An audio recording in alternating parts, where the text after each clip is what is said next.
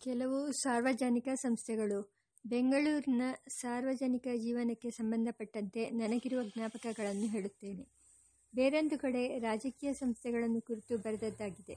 ಇಲ್ಲಿ ಸಮಾಜ ಸಂಸ್ಕೃತಿಗಳನ್ನು ಕುರಿತ ಸಂಸ್ಥೆಗಳನ್ನು ಸ್ಮರಿಸಬೇಕೆಂದಿದ್ದೇನೆ. ರಾನಡೆ ಸೊಸೈಟಿ.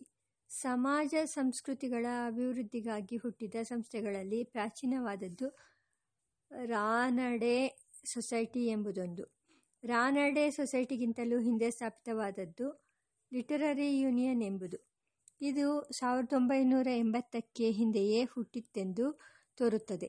ದಿವಾನ್ ರಂಗಾಚಾರ್ಯಚಾರ್ಲುರವರು, ಚಂಚಲ್ ರಾಯರು ಮುಂತಾದ ಆ ಕಾಲದ ಗಣ್ಯ ಪುರುಷರು ಈ ಲಿಟರರಿ ಯೂನಿಯನ್ನಿನ ಪ್ರಮುಖ ಸದಸ್ಯರಾಗಿದ್ದರು. ಆ ಸಂಸ್ಥೆ ಈಗಲೂ ಬೆಂಗಳೂರು ಡಿಸ್ಟ್ರಿಕ್ಟ್ ಆಫೀಸಿನ ಒಂದು ಭಾಗದಲ್ಲಿದೆ. ನಾನು ಅಲ್ಲಿ ಭಾಷಣ ಮಾಡಿದ್ದು ಜ್ಞಾಪಕವಿದೆ. ರಾನಡೆ ಸೊಸೈಟಿಯನ್ನು ಸ್ಥಾಪಿಸಿದವರು ಬಿ. ವಿ. ಸುಬ್ಬರಾಯಪ್ಪ ಮೊದಲಾದ ಮಿತ್ರರು. ಅದರಲ್ಲಿ ಕೆಲವು ಕಾಲ ಕೌನ್ಸಿಲ್ ಮೆಂಬರ್ ಆಗಿದ್ದ ಪಿ. ಜಿ. ಡಿಸೋಜ ಅವರು ಇದ್ದರೆಂದು ಕೇಳಿದ್ದೇನೆ. ಇತರ ಸದಸ್ಯರಲ್ಲಿ ನನಗೆ ತಿಳಿದವರು ಸೆಷನ್ಸ್ ಜಡ್ಜಿ ಆಗಿದ್ದ S. Ramachandra Shastri, Mokshagundam Krishnamurthy, Belur Srinivasa Iyengar, doctor B. N. Iyengar ಮೊದಲಾದ ಸೆಂಟ್ರಲ್ ಕಾಲೇಜಿನ ಪ್ರಮುಖ ವಿದ್ಯಾರ್ಥಿಗಳು. ರಾನಡೆ. ಈ ಸೊಸೈಟಿಯು ಮಹಾದೇವ ಗೋವಿಂದ ರಾನಡೆಯವರ ಜ್ಞಾಪಕಾರ್ಥವಾಗಿಯೂ ಅವರು ಬೋಧಿಸಿದ ತತ್ವಗಳನ್ನು ಪ್ರಚುರಪಡಿಸುವುದಕ್ಕಾಗಿಯೂ ಹುಟ್ಟಿದ್ದು. ಆ ಕಾಲದಲ್ಲಿ ರಾನಡೆಯವರ ಕೀರ್ತಿ ಇಂಡಿಯಾದ ಎಲ್ಲ ಭಾಗದಲ್ಲಿಯೂ ವ್ಯಾಪಿಸಿತ್ತು. ರಾನಡೆಯವರು ಬೊಂಬಾಯಿ ಹೈಕೋರ್ಟಿನ ಜಡ್ಜಿಯಾಗಿದ್ದರು. ಆದರೆ ಅವರ ವಿಷಯದಲ್ಲಿ ವಿಶೇಷ ಮಹತ್ವದ ಸಂಗತಿ ಅದಲ್ಲ. ಅವರು ಮಹಾವಿದ್ವಾಂಸರು, ಮಹಾವೇದಾವಿಗಳು. ಇದಕ್ಕಿಂತ ಹೆಚ್ಚಾಗಿ ಅವರು ದೇಶಪ್ರೇಮಿಗಳು.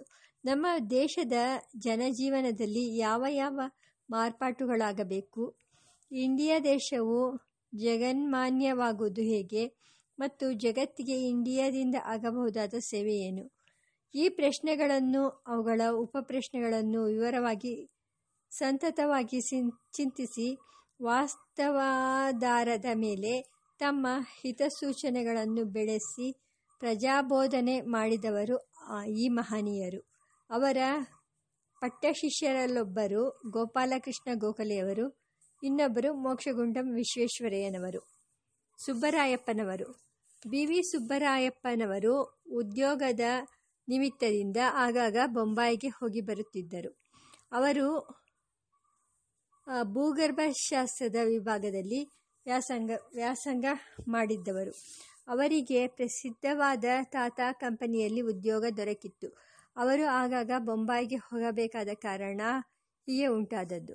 ಹೀಗೆ ಬೊಂಬಾಯಿ, ಪೂನಾ ಪಟ್ಟಣಗಳ ಪ್ರಭಾವದಿಂದ ಸುಬ್ಬರಾಯಪ್ಪನವರಲ್ಲಿ ರಾನಡೆ ಉತ್ಸಾಹ ಹುಟ್ಟಿ ಬೆಳೆಯಿತೆಂದು ನಾನು ಅಂದುಕೊಂಡಿದ್ದೇನೆ. ಸುಬ್ಬರಾಯಪ್ಪನವರು ನನಗಿಂತ ಕೊಂಚ ಹಿರಿಯರು. ಆಲೋಚನೆ ಮಾಡುವುದರಲ್ಲಿಯೂ ಭಾಷೆಯನ್ನು ಉಪಯೋಗಿಸುವುದರಲ್ಲಿಯೂ ಚತುರರು.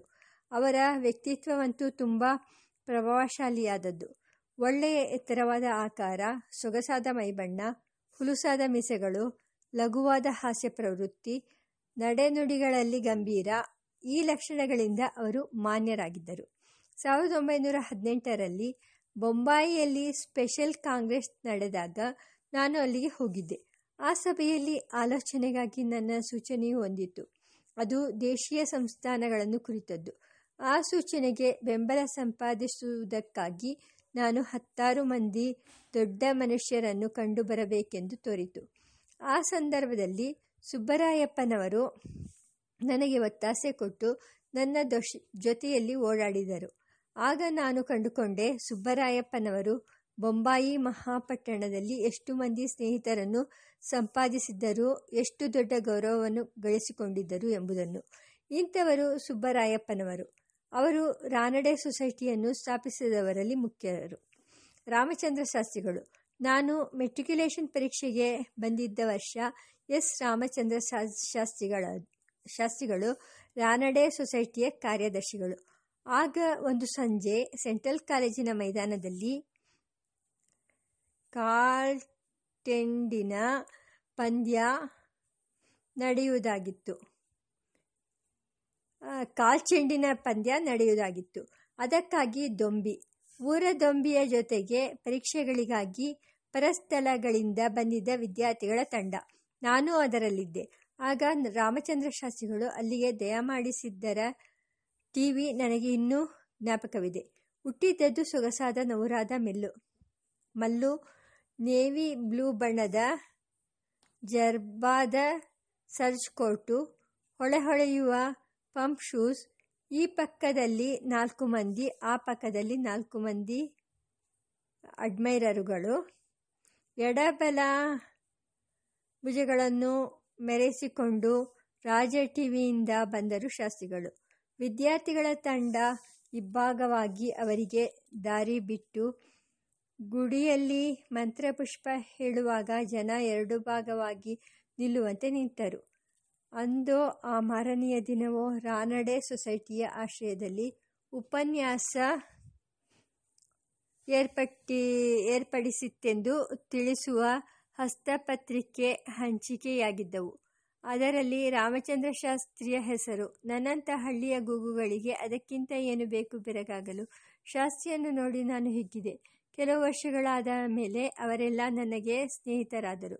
ಶಾಸ್ತ್ರಿ, ಕೃಷ್ಣಮೂರ್ತಿ, ಬೇಲೂರು ಸುಬ್ಬರಾಯಪ್ಪ. ನಾವು ಪುಟ್ಟ ಲೀಲೆಗಳನ್ನು ವರ್ಣಿಸಲು ಇದು ಸ್ಥಳವಲ್ಲ. ಅವಸಾನ.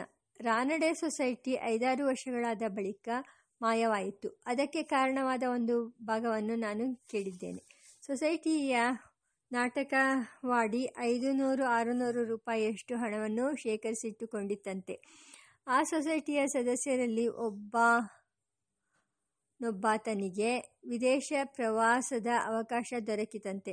ಆಗ ಆತನು ಕೋಶಾಧಿಕಾರಿಯಾಗಿದ್ದನಂತೆ. ಆತನ ವಶದಲ್ಲಿತ್ತು ಹಣ. ಆತ ಪರಸ್ಥಳಕ್ಕೆ ಹೋಗುವ ಅವಸರದಲ್ಲಿ ಮರೆವಿನಿಂದ ಆ ಹಣವನ್ನು ತೆಗೆದುಕೊಂಡು ಯಾರಿಗೂ ತಿಳಿಸದೆ ಹೊರಟು ಹೋದನಂತೆ.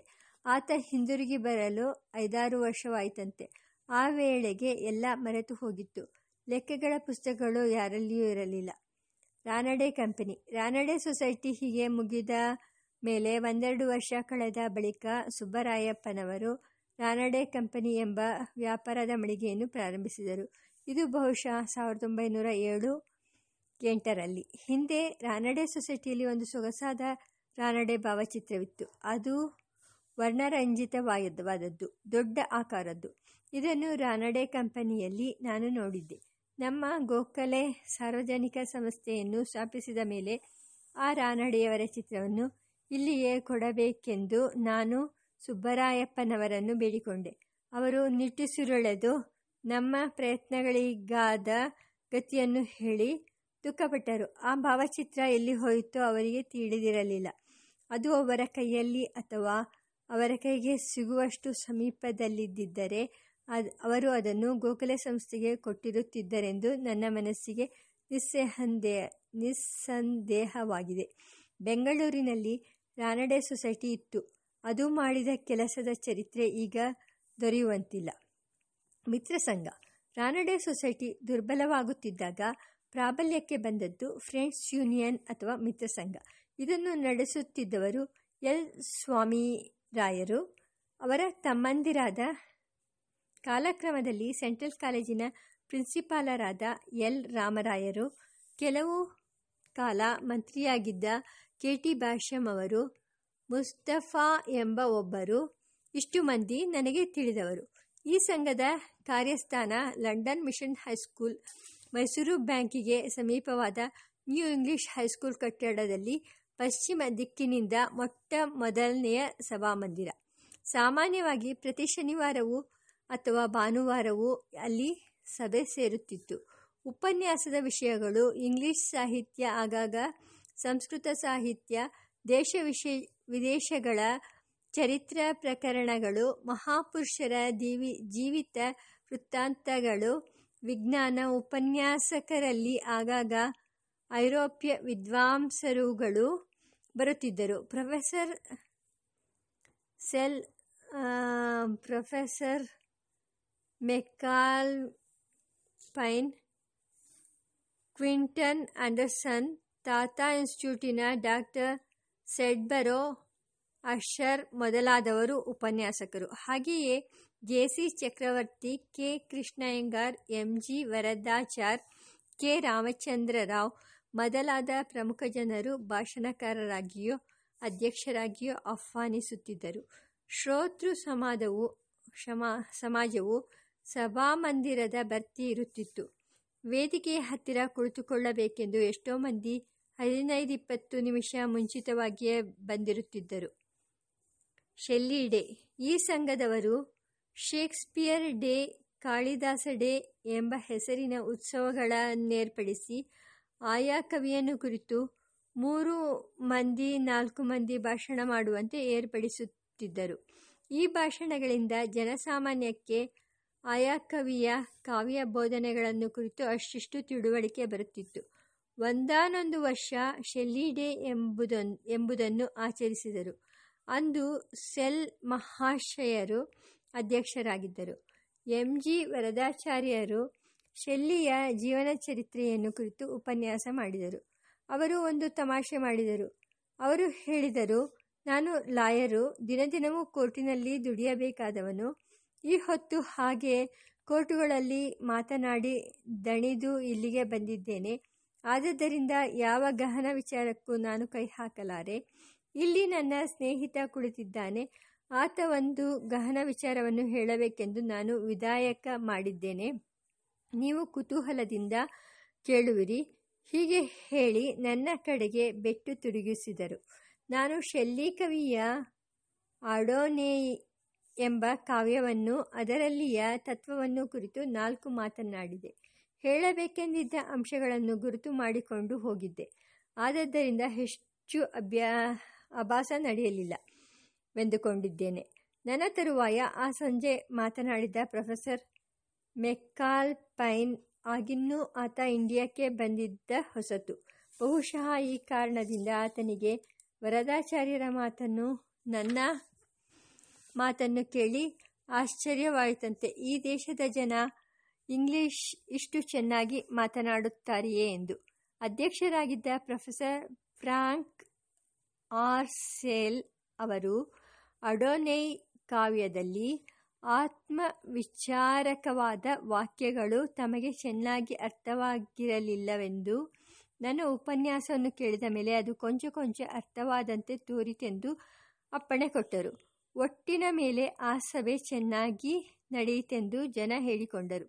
ಕಾಲಕ್ರಮದಲ್ಲಿ ಈ ಸಂಘದ ಕಾರ್ಯಕರ್ತರು ಬೇರೆ ಬೇರೆ ವೃತ್ತಿಗಳಿಗೆ ಹೋದದ್ದರಿಂದ ಚಾಲಕ ಬಲ ತಗ್ಗಿತು. ರಾಮರಾಯರು ವಿದ್ಯಾರ್ಥಿ ದಶೆಯಲ್ಲಿದ್ದರು. ಅವರ ಶಾಸ್ತ್ರ ವ್ಯಾಸಂಗ ಕಾರಣದಿಂದ ಅವರ ಗಮನ ಬೇರೆ ಕಡೆ ಹೋಗಬೇಕಾಯಿತು. ಅವರ ವಿದ್ಯಾರ್ಥಿಗಳಿಗೆ ಆದರ್ಶರಾಗಿರಬೇಕಾದವರು ತಮ್ಮ ಶಾಸ್ತ್ರದ ಅಧ್ಯಯನದಲ್ಲಿ ಅವರ ದಕ್ಷತೆ ಆಗಲೇ ಹೆಸರುವಾಸಿಯಾಗಿತ್ತು. ಭಾಷ್ಯಂ ಅವರು ಲಾ ವ್ಯಾಸಂಗದ ಕಡೆ ಹೊರಟರು. ಆಮೇಲೆ ವಕೀಲಿ, ರಾಜಕೀಯ. ಮುಸ್ತಫಾ ಅವರು ಆಕಾರದಲ್ಲಿ ಸುಂದರರು, ಪೋಷಾಕಿನಲ್ಲಿ ಸೊಗಸು ಮತ್ತು ಟಿವಿ ನಯವಿನಯಗಳಲ್ಲಿ ಎಲ್ಲರಿಗೂ ಒಪ್ಪಿತವಾಗುವಂಥವರು. ಅವರ ಮಾತು ಬಹು ಸೊಗಸು. ಅವರು ಮದರಾಸು ಸೀಮೆಯಲ್ಲಿ ಯಾವುದೋ ಪೊಲೀಸ್ ಹುದ್ದೆಯನ್ನು ಸಂಪಾದಿಸಿ ಹೊರಟು ಹೋದರು. ವಿಸರ್ಜನೆ. ಹೀಗೆ ಸಂಘವು ಬಡವಾಯಿತು. ಸಂಘ ನಡೆಸಿದ ಕಾರ್ಯ ಉಪನ್ಯಾಸ ಮಾತ್ರವೇ ಅಲ್ಲ, ಆಗಾಗ ಚರ್ಚಾಕೂಟಗಳನ್ನು ಏರ್ಪಡಿಸುತ್ತಿತ್ತು. ಕಾವ್ಯ ಕಂಠಪಾಠ ಸ್ಪರ್ಧೆಗಳನ್ನು ಏರ್ಪಡಿಸುತ್ತಿತ್ತು. ಬಹುವಿಧವಾಗಿ ಜ್ಞಾನ ಸೇವೆ, ಸಾಹಿತ್ಯ ಸೇವೆಗಳನ್ನು ನಡೆಸಿ ಕೃತಾರ್ಥವಾದ ಸಂಸ್ಥೆ ಅದು. ಅದು ವಿಸರ್ಜನ ಮಾಡಿಕೊಳ್ಳುವ ಕಾಲ ಬಂದಾಗ ಆ ಸಂಸ್ಥೆಯ ವಶದಲ್ಲಿದ್ದ ಮೊಬಲಗನ್ನು ಸೆಂಟ್ರಲ್ ಕಾಲೇಜಿನ ಕರ್ನಾಟಕ ಸಂಘಕ್ಕೆ ಒಪ್ಪಿಸಿ ಆ ಮೊಬಲಗಿನ ಬಡ್ಡಿಯಿಂದ ವರ್ಷೇ ಬಹುಮಾನ ಕೊಡುವಂತೆ ಏರ್ಪಡಿಸಬೇಕೆಂದು ಅಪೇಕ್ಷಿಸಿತು. Professor AR. ಕೃಷ್ಣಶಾಸ್ತ್ರಿಗಳ ಕಾಲದಲ್ಲಿ ಅವರು ಅದನ್ನು ಒಪ್ಪಿಕೊಂಡರೆಂದು ನನ್ನ ಜ್ಞಾಪಕ.